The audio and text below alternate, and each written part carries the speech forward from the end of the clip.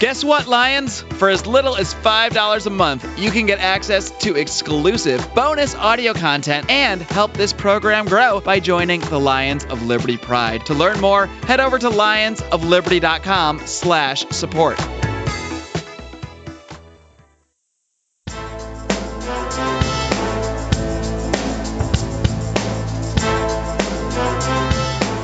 Welcome to Felony Friday, a presentation of the Lions of Liberty podcast. Here is your host, John Odermatt.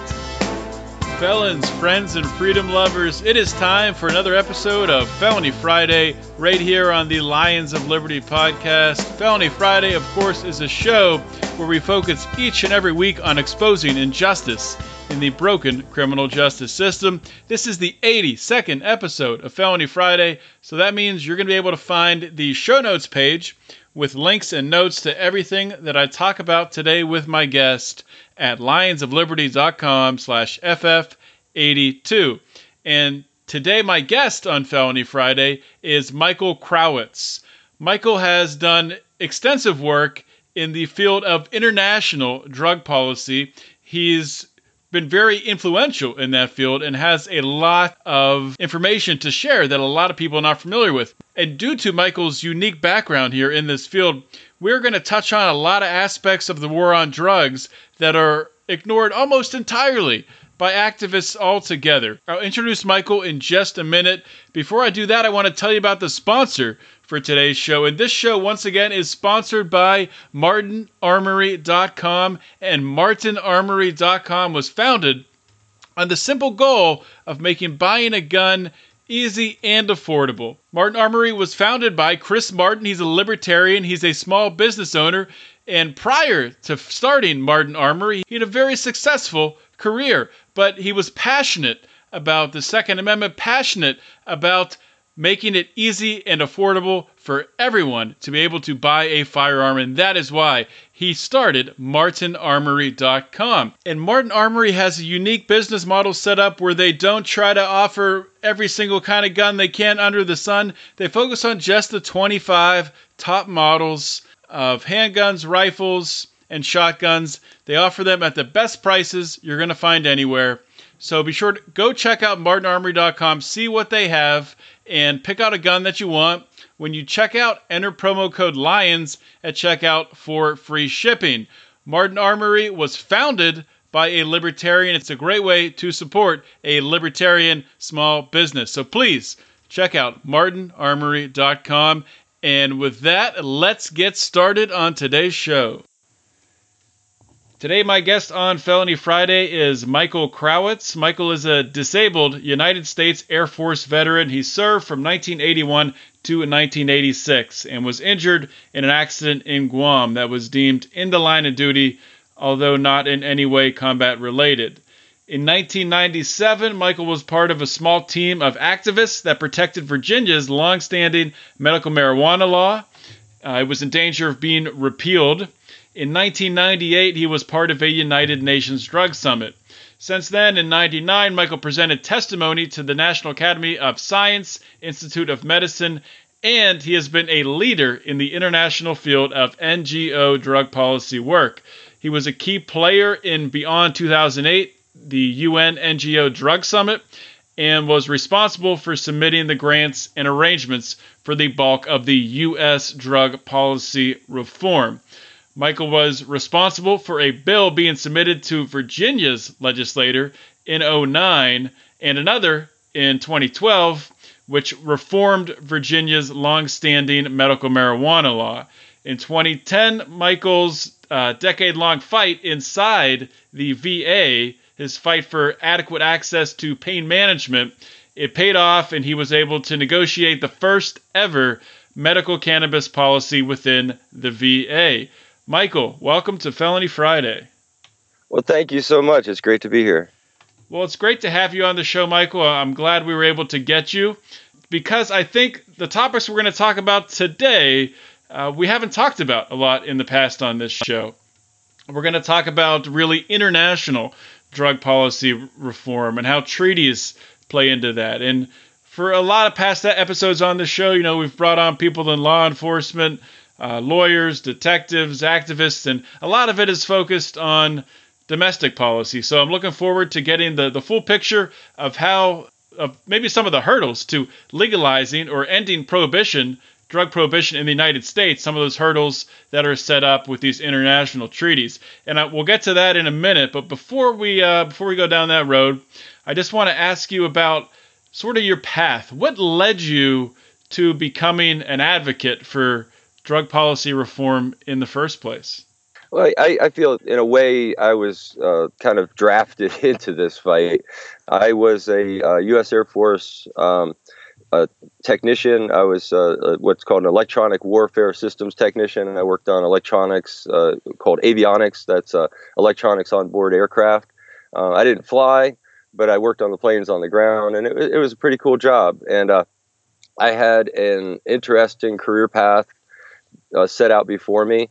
I was actually getting ready to change career paths. I was going to go over to the Army, where they were going to give me a pay raise and put me through training school to learn how to fly a helicopter. Had I succeeded at that, then I probably would still be just retiring from the military now. But instead, I was given the door, essentially. They brought me down to a medical board, determined that my injuries that I sustained in my motorcycle crash that I had over in Guam was too severe for me to continue in the service, and they put me out on a medical disability retirement.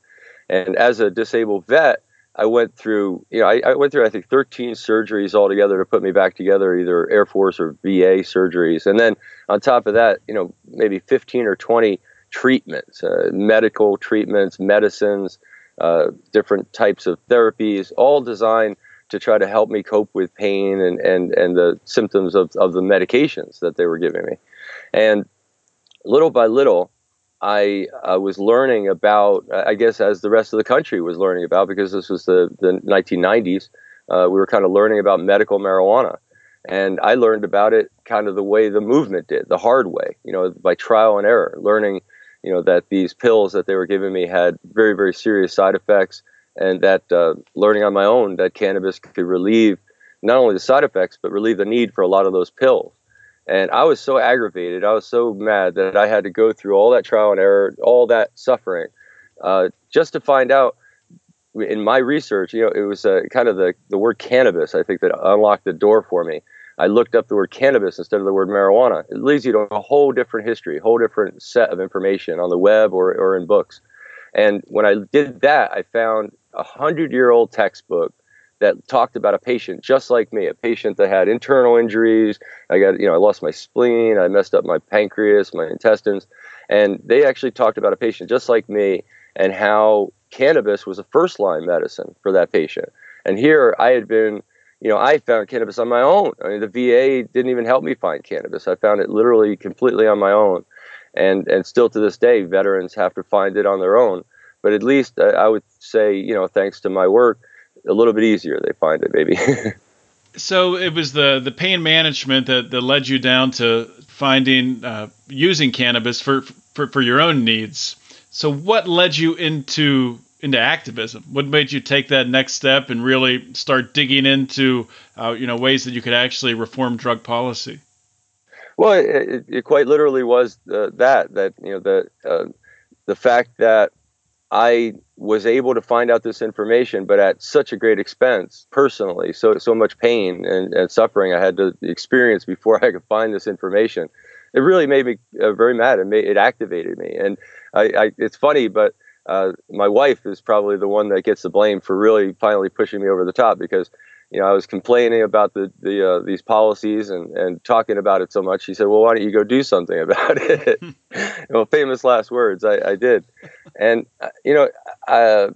part of the path, for me, a lot of this is kind of a path. And part of that path was I had had this accident in Guam right when I was getting ready to go on this really big whirlwind trip of Asia.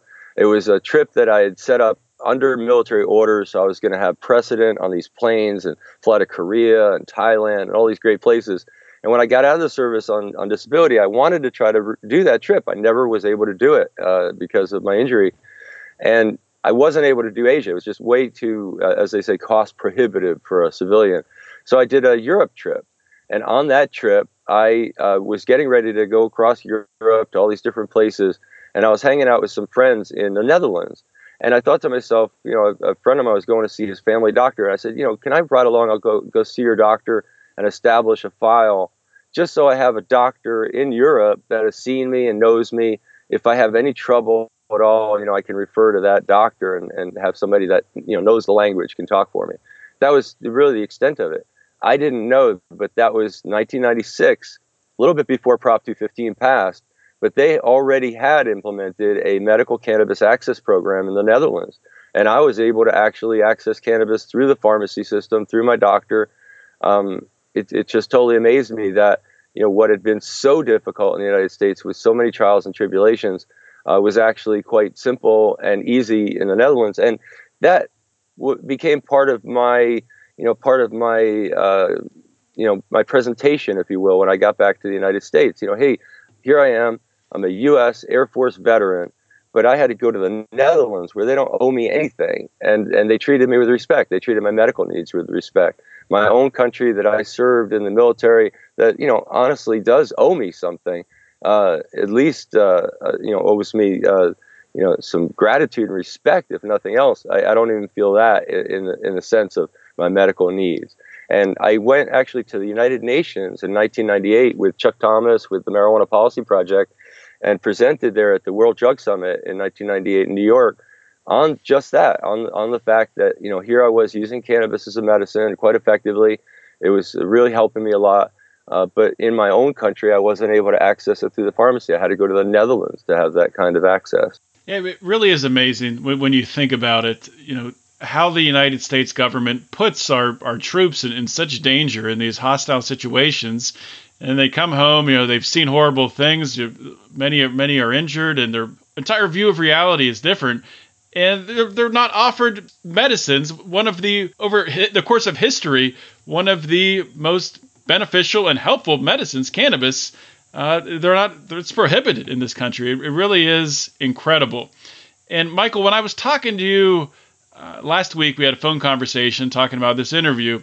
And something that really caught my attention. You talked about a vision that you had with everyone standing around the president's desk. I think this was how it went. You can correct me if I'm wrong. And the president was about to end drug prohibition. And then what happened? What happened in that vision?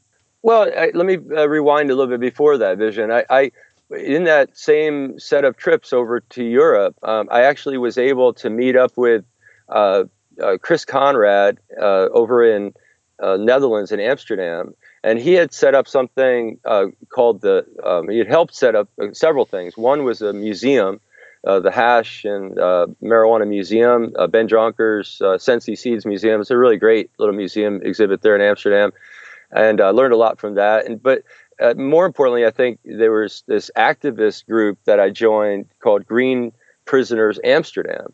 And they were mostly trying to prevent the extradition back to the United States of a handful of Americans that were wanted for growing marijuana. Like 100 plants facing 100 years in prison kind of thing.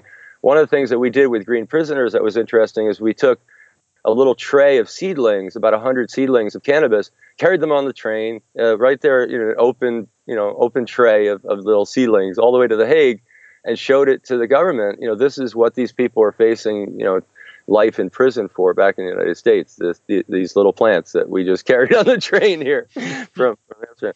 And I think even more importantly was a meeting that I attended at this another function that Chris helped create called the Peace House, the Drugs Peace House. It was the Bronkhorst brothers, I think. Adrian Bronkhorst was, I think, the driving force behind the Peace House. And we had a Wednesday night cannabis meeting. And just all this experience and everything just gave me, I think, an international feel for everything. And when I came back to the United States, there was this new thing called the internet. You might have heard of it. and I started looking up international policy and found my way to the international treaties and the drug control program of the United Nations and the U.S. Constitution. And in the United States Constitution, I found a line that I thought was pretty remarkable because it said that treaties, once they were ratified, were considered the supreme law of the land. And later I came to find out that what that is interpreted as is that treaties, once they're ratified, are a form of federal law, a very high form of federal law. So it's not something that can be laughed off. I think in our country, our government especially has treated with a certain amount of disregard treaties, and I think our citizenry, for that matter, and for that reason, is very kind of disregards treaties. But they are part of our system. Once we ratify a treaty, it's a very high standard, a very high threshold of majority vote in our U.S. Senate to get these things, and it has to go out to the states and get ratified. It's quite a process, and once that process is accomplished, it becomes federal law. So anyway, I had this vision. I can't remember, if it was at night, I was sleeping, whatever. I just remember very solidly seeing us all standing around the president's desk, and the president was getting ready to sign a law that we had, earnestly asked the president to sign, and Congress had duly passed. And someone from the other side of the table, literally the other side of the desk, said something about the treaty, and we were all like deer caught in headlights. We didn't know what to say, and that feeling of being just completely, caught off guard, and the amount of weight that statement of what about the treaties had to the process and to the president, hesitating, holding back his hand on that signature in that vision was pretty powerful for me, and that drove me to try to get organizations that work. I basically chose non-governmental organizations, NGOs as they're called in the UN circles, that were working in medicinal access and or human rights, some kind of aspect of human rights and medicinal access. And I've been working inside the drug policy reform movement. I was kind of an apprentice, if you will. And I had a pretty good bird's eye view of all the different organizations that were working in that sphere. And I literally created a portfolio of these organizations. And to my surprise, I thought I was going to bring these organizations the application to fill out to get accredited at the UN, and they would just sign it and send it in. And they looked at me and said, "What's an NGO?" So it took me like 10 years. I started in the 90s, and it wasn't until 2008 that drug summit that you talked about, where the UN Office on Drugs and Crime got together NGOs from around the world for to create a consensus resolution of what the NGOs around the world feel are the priorities of drug policy. That wound up, I just wound up plugging right into that. I had a portfolio of 26 organizations, and 11 of them were accepted as part of that 300 NGOs that actually went to Vienna and participated in it was 3 days of grueling meetings. And we actually produced a consensus document. I believe that consensus statement is the only one that's ever been created on drug policy. So what's an example? I mean, you're talking about NGOs, non-governmental organizations. What's an example of, like, what would be an NGO? What type of organization? Some of the organizations that I brought to Vienna were Drug Policy Alliance. Actually, it was funny. They took Safety First, which was a Drug Policy Alliance project, and they didn't want Drug Policy Alliance per se. That was cute. But it was good because Safety First was a really good foot forward. We had a professor, I can't remember his name, but we had a professor that was representing Safety First. We had Chris Crane with SSDP, Students for Sensible Drug Policy. We had LEAP, Law Enforcement Against Prohibition. They've renamed themselves now Law Enforcement Action Partnership. We had Jack Cole. One of the most important players that I helped bring to the table, we had 2 Harvard lawyers in the room. One I brought, and one that came without my help. Deborah Small from Breaking the Chains came without my assistance. She's really amazing activist, and her organization has always been plugged in very well. So she was there, and then I helped, believe it or not, the ACLU, Graham Boyd, to attend. And Graham, really put it very cleanly. We have $1 million budget. However, I can't just go back to the funders and say, I got this trip to Vienna popped up. Can I get another 10,000? So, my little grant proposal to send all these folks to Vienna and, put them up out there so they could go to these meetings wound up being kind of critical to getting everybody over there, getting this done. But yeah, having the 2 Harvard grad, legal minds, I think was key, because this was a room. It was 300 NGOs. It was such a wide-ranging room. We had kind of what you might consider objective viewpoints of like the Red Cross or whatever. We had the very much anti-drug Narcotics Officers Association or Drug Free America Foundation, etc. And law enforcement against prohibition in the same room, and we reached consensus. That's magic. That is pretty incredible. But that's a good point. It is important to bring all these voices together, because even though they might be wrong in what they're thinking, they represent a wide swath of people that believe those same things. So in order to form some consensus and actually move the ball forward and put an end to some of this prohibition, some of this tyranny, really, that's super important, I think. And you deserve a lot of credit for pulling that together. One thing I want to ask you about that I'm sure my listeners are kind of thinking to themselves right now, we're talking about these treaties. What are these treaties? What specific treaties are standing in the way of ending drug prohibition? Well, I think that no matter what you're talking about with drug policy, I think you have to ground yourself in history, because if you don't, then you run the chance of making a very simple error and a very logical error, that you would assume things that aren't true. Like people would assume that more dangerous drugs are more restrictedly controlled than less dangerous drugs, for example. That's not true. It's absolutely not true. Just as an example.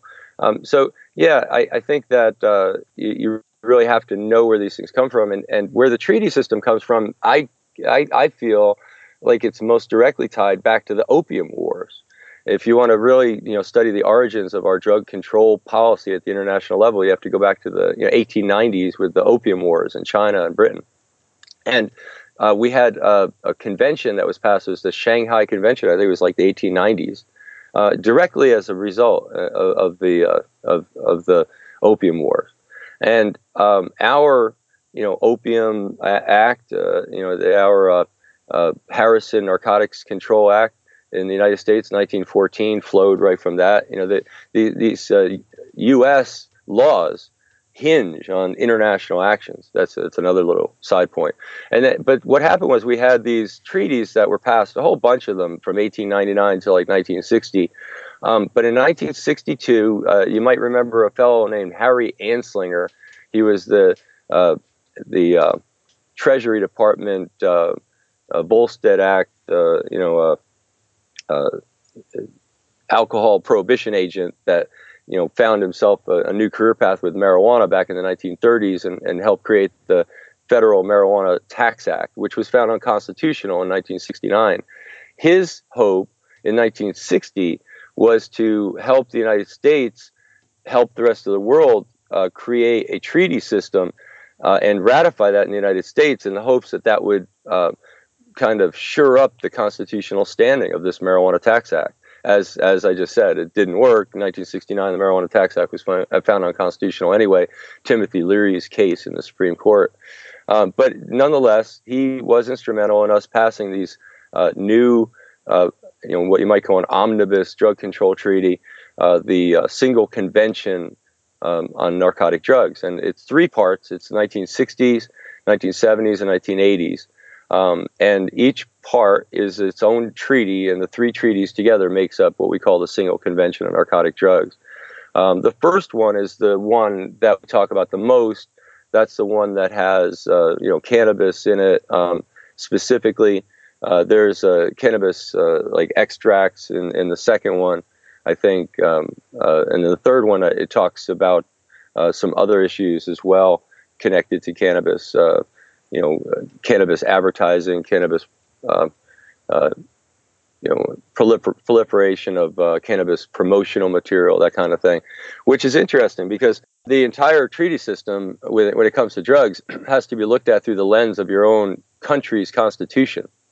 It's very specifically designed to be a cooperative agreement where the member countries, there's no blue hats, there's no like enforcement squad to enforce the UN, to enforce the drug control treaties like there might be for other aspects of UN involvement in our world.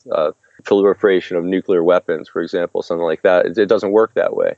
In drug control, it's completely an agreement amongst nations, and if as the free speech provisions in the 88 Convention conflict with our U.S. Constitution, they are just completely invalid in the U.S.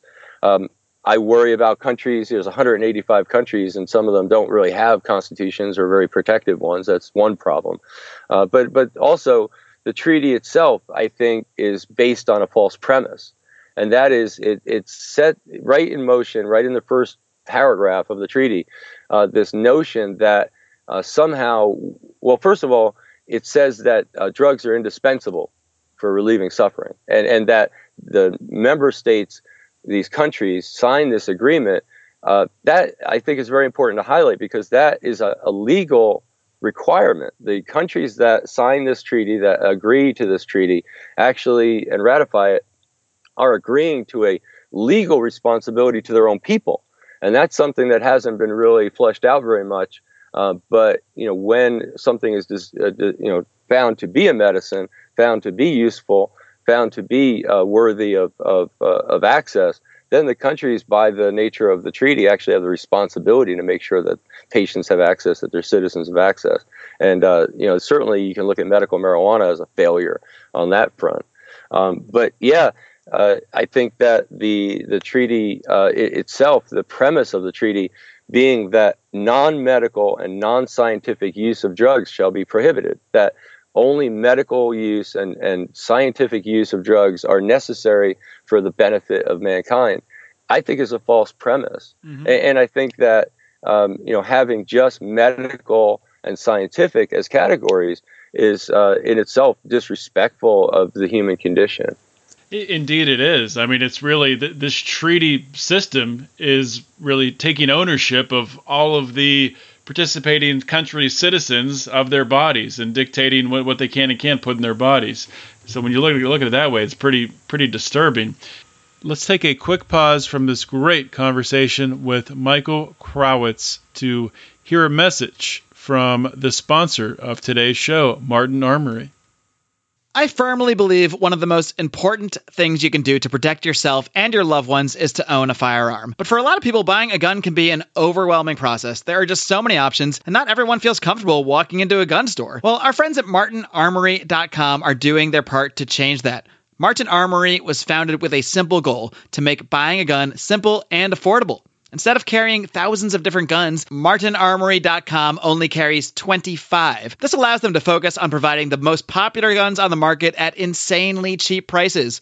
And now, for a limited time, their prices are even more insane, as martinarmory.com is offering Lions of Liberty listeners free shipping. Simply go to martinarmory.com, pick an awesome gun, and enter the promo code LIONS. Again, that's martinarmory.com. The promo code is LIONS.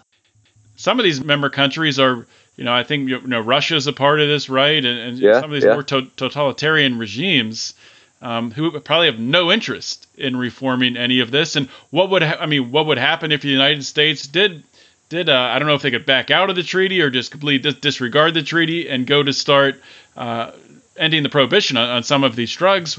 Would there be some sort of response for the U.S. breaking the treaty? Well, on the first part of that, China, Russia, even France, we've got a lot of real, supporters of the current paradigm, of the drug war paradigm. And it's a real shame, because there's just no way that you're going to be able to ever make, something correct if its premise is wrong. And if I'm right, in this, we're kind of digging a rut here and just digging it deeper and deeper. What's happening right now is really fascinating. Excuse me. I think you can look really kind of an informative lesson in history is to look at Bolivia. Bolivia said that they came to the United Nations, and I was there actually. It was just by chance that I happened to witness this, but the president of Bolivia, Evo Morales, got up at the United Nations years ago and pulled coca leaves out of his pocket and did a protest right there at the podium. And I was witness. I was there in the room when he did it. Coca leaves being a prohibitive substance, he was, breaking the rules by carrying that in his pocket and going. When you're a president of a country, you can get away with that at the UN. Right. So he made this really impassioned speech about how Bolivia had been signed into the treaties by a dictatorship. The people really hadn't had the ability to be consulted. It was a mistake of history that they signed into the treaty without a reservation for coca, and they made their plea to the body, to the world body, to change the treaty. And that was a good step. It was a proper thing to do, even though it might not have been considered winnable. It was useful, and it was important that they did that, and it was instructive what happened, which was that they could not reach consensus, could not get overpower the Chinese influence or whatever, Japanese influence on the floor, and they instead, check this out, they changed their constitution to give their people more rights when it came to cultivating coca and possessing coca, which I think is something that we all need to look at, our own constitutions, and how much we have protected our right to plants. That's something we can work on in the U.S. and elsewhere, instructive from Bolivia's experiment. But also what they did was they went back to the United Nations body, but this time and they said, we're going to withdraw from the treaty.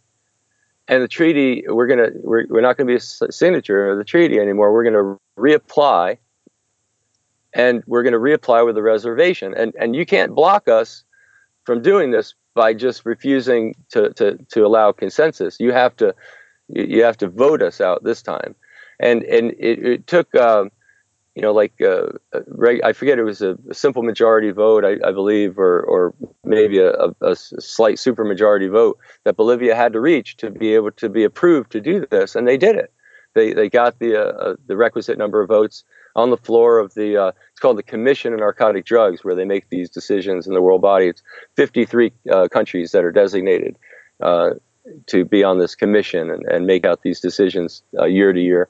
And they got it through, and they reapplied, and they are now members in good standing of the international community with a reservation, and it's absolutely legal in their country to possess and cultivate coca that might not be in other countries that are signature to the treaty. So that's a good illustration of one way that a country has been able to deal with this. But what we have right now, we have Canada, United States, Mexico, Uruguay, Jamaica, and that's just in the Americas that I can think of off the top of my head, that are working on cannabis policy right now that is clearly outside of the limits of what the treaty is calling for. And I don't see these countries withdrawing and reapplying. I don't see these countries getting consensus from the international community. Really, basically, the only thing I see left would be sort of like we have in the United States with dry counties and wet counties, where we're going to wind up with wet counties and dry counties at the international level, where we're going to have literally blocks of countries that have alternative agreements that they've set up. That's provided for in the treaty system as well. So you may wind up with certain parts of the world that will have a different treaty system than other parts of the world. I'd rather that not happen, because one world makes it a lot easier to reach patients and get medicine in their hands. And this is really good medicine. And it makes it a lot more expensive, I think, too, when you have to deal with these barriers. Look at what's happening in the United States with the various states that have legal and that don't. It makes a mess. Mm-hmm. Yeah, obviously you'd like to maximize the amount of freedom and minimize the amount of black market use. Black markets obviously induce violence. And even if in the United States we do get to a point where we can end drug prohibition, if there's countries around the world that are still having this drug prohibition, still having black market violence, that's not a good thing, even though it's not right in front of our face. So obviously we want to maximize freedom across the globe, and I think that's important to keep that as the ideal goal, as you were saying. So you talked about the path forward, a way that Bolivia dealt with it, and the concern with the U.S. and Canada and Mexico with cannabis policy changing right now. Did Mexico just legalize marijuana or decriminalize marijuana recently? Mexico had a court case that dictated a change in the federal law, and they're working on changing the law, I believe, pretty steadily. They've created a medical marijuana program at this point. That's what it was. Okay. Canada, I believe, is and Uruguay would be probably the most bold first steps towards a policy that would be outside of the treaty. And it's really interesting. We've had these ever since 2008. We've been able to have really good conversations with some of the leaders of our UN drug system. You've got this International Narcotics Control Board, which is a 13-member board, which is supposed to be experts, some of them chosen by the World Health Organization, some of them chosen by the Commission on Narcotic Drugs, some of them chosen by member states. And these 13 members are supposed to act independently and be like the quasi-legal authority of what the treaties mean. And last couple of years, we've had really great dialogues with the president of the INCB. And this last dialogue, just this last March, a activist from Spain asked him a very pointed question about the treaty and the social clubs, and the answer is fascinating. What he said was, okay, agreeing, and I guess complimenting the INCB on their statements on what's called oh gosh, I can never think of all these terms, but anyway, there's a term that they have for the offense not being given criminal status if it isn't needed to have criminal status, and the treaty prohibits drug use, but it doesn't say that you have to criminalize drug use. It doesn't say you have to criminalize drug users. It doesn't say you have to put people in prison for minor drug offenses. Proportionality is what the proportionality of the sentencing, and certainly within proportionality, they're actually emphasizing, even promoting decriminalization. And the social clubs guy from Spain is saying, hey, we're just taking this decriminalization and trying to come up with a safe model, a good, codified model. And why are you not happy about this? Why are you not, on our side? You seem to be pointing at us as part of the problem. And he said, it's the minute you codify it that we have a problem with it. So enforcing decriminalization is a problem with our policy. That our policy requires the specter of punishment, even if the punishment isn't going to be there. I think that right there, if you really dig into that oyster, I think you find just the weirdness of this drug prohibition, that trying to set up rational policies that create safety and prosperity for your citizens run afoul of the law, run afoul of the treaty, you got a problem there. That's what they call not fit to purpose. Yeah, it is super weird. And you keep saying that the root premise is wrong. But on top of that, a lot of these countries, the United States in the past has been one of them that has benefited from drug prohibition. So you've got some people coming in with agendas. I think that's the elephant in the room. And first to go on that just for another second, there's quite a bit of corruption out there, and you can't discount that. And corruption can reach every level of government. And some of the governments that are supporting the drug war, I'm accusing them right now of corruption. I'll do that. I'll stay there with an absolute straight face and mean it, without pointing fingers directly at anyone. But the thing is, though, that these treaties, going back to the opium wars again, we had a presentation from another president of a different president of the INCB years ago, who gave a presentation on the 100-year anniversary of that Shanghai Convention, 1999. And he talked about, he gets up there and he says, the treaties have been a fantastic success. Allow me to explain. And I was like on the edge of my seat. I was like, okay, I got to hear this. How have the treaties been a success? This is really going to be good. But he did convince me, because what he explained was that the treaty system was set up in large part as an agreement amongst nations to prevent nations from overtly using drugs and medicinal access as weapons of war, as they did in the Opium Wars, which it was a trade war, a British trade war. defending British trade, making them take more opium trade in China was satisfying the need of Britain to sell more opium for their trade imbalance. You follow me? So I think that, trading off the covert drug wars that we've had in more recent times, and maybe setting that aside and for the moment, in the big picture, overtly using drugs as a weapon of war between nations, you have to agree that hasn't happened since the Opium Wars. Yeah, but I mean, I see what you're saying, but it's instead they've traded off with just a war on the streets. I mean, you've had wars in inner cities, essentially. I mean, with the amount of violence associated with drugs and the black markets. I mean, it's just been trade off. Maybe you haven't had international conflicts. Well, I think a perfect snapshot of the weirdness of the drug war in recent days was a report that I was reading a couple years back about Afghanistan, where our forces going in there trying to kind of straighten up what's going on from previous messes that were made, had to allow folks to cultivate opium, because if they didn't cultivate the opium, they would fall prey to these extremists. Mm-hmm. And then they had to have somewhere safe to sell the opium other than to the extremists, so that it didn't profit the war-making capability of those that we were trying to fight. And then on top of that, you've got this glut of opium, heroin, essentially, and in a place that has remarkably high levels of lack of access to medicine. It's surreal, really, when you paint all that in one picture. It's almost like some sort of impressionist painting. Yeah, it's pretty freaking ridiculous, really, when you look at it that way.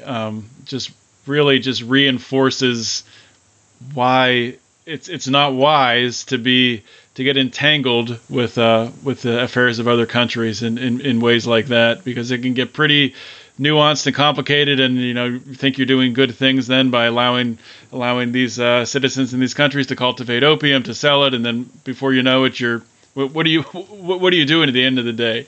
It's just a ridiculous situation. But Michael, I really want to thank you for coming on the show. We could talk about a lot of this stuff for, I don't know, hours on end, and I'll have to have you back on to dig into more of this, because I'm sure I'll get some questions on this, maybe some questions on the specifics that you talked about. So before I let you go, though, could you just share with my audience where they can learn more about you, learn more about your work, and how they can help? Well, before I leave, I just want to mention one thing that we didn't talk about. We have a process underway at the World Health Organization right now, where the 1935 placement of cannabis into the treaty system, that was the evidentiary process that they did for cannabis, was 1935, most recent, is actually being updated right now. So those who are interested in cannabis policy internationally, I definitely recommend them to pay attention to World Health Organization. There's going to be a meeting in November in Geneva. Pay attention to this stuff. And certainly, feel free to contact me or any members of our team. I'm part of the. I represent Veterans for Medical Cannabis Access. We're a voluntary veteran service organization in the United States, but we're part of the International Medical Cannabis Patients Coalition and also the New York NGO Committee on Drugs. And I'm in the leadership of both of those. So you reach out to both of those, and it's a short funnel to reach me. Day to day, we update Facebook. Veterans for Medical Cannabis Access Facebook page is probably where I update the most frequently of stuff going on, both internationally and nationally with our veterans work. And that's Facebook.com/USA.VMCA. And encourage people to reach out and learn more about non-government organization stuff at the UN, participate, check out the New York NGO Committee, and check out the coalition and our work. Well, Michael, thank you so much for coming on the show. Well, thanks for having me. Anytime. Well, I hope you guys enjoyed that interview with Michael Krawitz. I told you that it was going to be a lot of stuff that you haven't even thought about before. You probably, haven't really put much time into reading about international treaties, how they impact the war on drugs, what we need to do in order to change things, amend things in these treaties that could somehow help us back here in the United States to move the war on drugs forward. So really educational stuff, and I'm going to encourage you to go to the show notes page at www.lionsofliberty.com/ff82. Check out what I linked to there for more reading on this stuff. And really, guys, I don't have a lot to add today. Full disclosure, I'm recording this a little bit ahead of time because I'm taking a week of vacation. You know, even libertarian podcast hosts need some vacation, some time away. So need to take a little vacation, so I'm recording this ahead of time. So I'm not going to do a long conclusion here. From the heart, guys, the reason we do this is to spread the message of liberty. And I've been reminded a couple of times recently from speaking with some friends, from talking to people, talking to strangers online through Facebook. I've been reminded just how far we have to go. And I did put a post up in the Lions of Liberty forum a little over a week ago talking about this, but I really do think that you guys probably know this, but I was just kind of slapped me in the face over the past couple days that we are not close to where we need to be from an educational perspective, getting people to understand the principles of liberty, getting people to understand that a society is better, society is more just, where we're not putting people in cages for putting a certain substance in their body or transacting a substance, buying a substance from someone else that is on a government list that says you can't buy that. It's not good. It's not good, guys. And we have a long way to go. And there's a lot of people who support the war on drugs, who think that, a lot of people who voted for Donald Trump, I believe this, really support Jeff Sessions. And they really think that, all they needed, Trump's doing the right thing by putting Jeff Sessions in. He's hard on crime. He's tough on crime. He's going to lock these criminals up and he's going to clean up the streets. That's what a lot of Trump supporters voted for. And that's really unfortunate. And it's even more unfortunate that people on the left, the liberals, it's hard to ally yourself with liberals because they're so freaking crazy today. I don't even know what liberals even stand for, what progressives stand for, what they're trying to accomplish. It's also PC and social justice warrior. I don't even know where they're coming from. It's hard to even have a conversation with liberal. And then when you go to try to have a conversation on the other side, on the right, with so-called conservatives, Republicans, it's not good. It's not a good situation, guys. And we have a long way to go. And I guess what I'm saying is, this is long-winded. I really didn't plan on talking about this for this long, but I've been doing this show for coming up on over a year and a half. It'll be obviously 2 years, the end of this year. 82 episodes of Felony Friday. Long before that, I was writing many, many articles for years and years.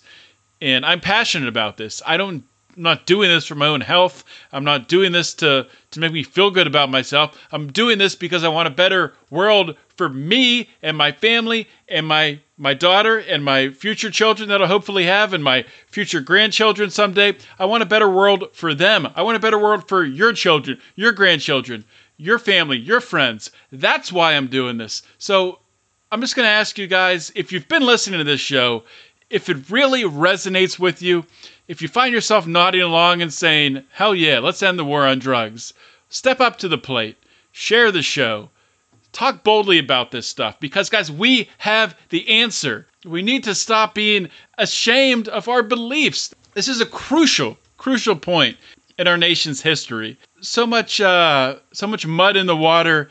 It's hard to even understand what the left and right are doing. If us as libertarians, as the libertarian movement as a whole, without even saying the Libertarian Party, because they got their own freaking problems, I think we all understand that. If libertarians as a whole can just speak clearly to our neighbors, to our friends, share shows like this one, share shows like The Lava Flow, like Johnny Rocket Launchpad, We Are Libertarians, Jason Stapleton Program, Tom Woods, Part of the Problem with Dave Smith. Share shows like that with your friends. Share all of these shows. And guys, the time to change the world is now. The media landscape is changing entirely, and we need to capitalize. The time is now to step up. So with that being said, guys, I'm not going to say really too much else here. You guys know about the Lions Pride. I'd really love for you to be in it. We have as I'm recording this, about 30 members. It would be great to have 3 times that. So you can sign up for the Lions Pride at lionsofliberty.com/support for as little as $5 a month. And if you can't give $5 a month and you enjoy listening to this program, I hate to be direct with you, but I mean, come on. It's $5 a month, guys. That's a cup of coffee a lot of places. Unless you're in LA, then maybe a cup of coffee is $10 a month. I don't know. It's pretty expensive. But anyway, $5 a month, lowest tier, $10 up to $25. You get more perks, more stuff, the more that you donate. And would love to have you at $25. We're starting to get some more people on that monthly conference call at $25 a month. Also, Lions of Liberty store. Brian McWilliams released his Electric Liberty land design. Check that out, lionsofliberty.store. I'm going to be releasing a Felony Friday design. You can check that out at lionsofliberty.store. I'll be announcing that in the Lions of Liberty forum. You can find the Lions of Liberty forum on Facebook by going to Facebook, putting Lions of Liberty forum in the search bar at the top, and we'll get you approved as long as you're a real person. That is our private Facebook group. We're talking about, there's great conversations about liberty going on every single day. So get yourself in the Lions of Liberty forum. And lastly, Donor C. And I'm not going to talk about a specific project for Donor C because I'm recording this very much ahead of time. And probably by the time I talk about the project, you guys probably will have funded it. So all I'm going to say is go check out the group on Facebook, Walk the Walk. It's a group headed up by Clint Rankin. He's a member of our Lions of Liberty forum. He's a member of the Lions Pride. And he's put together this group. And he's pulling together libertarian podcasts, libertarian activists to walk the walk. To actually, libertarians always talk about funding things through private charity, changing the world through private charity. We don't need coercive government. Well, this is libertarians stepping up and walking the walk. So please join Clint's group, Walk the Walk, on Facebook. That's all I have for today, guys. Thank you so much for listening to my rant here today. And thank you for allowing me to get this off my chest. This is John Odermatt signing off. Always remember to keep your head up and the fires of liberty burning.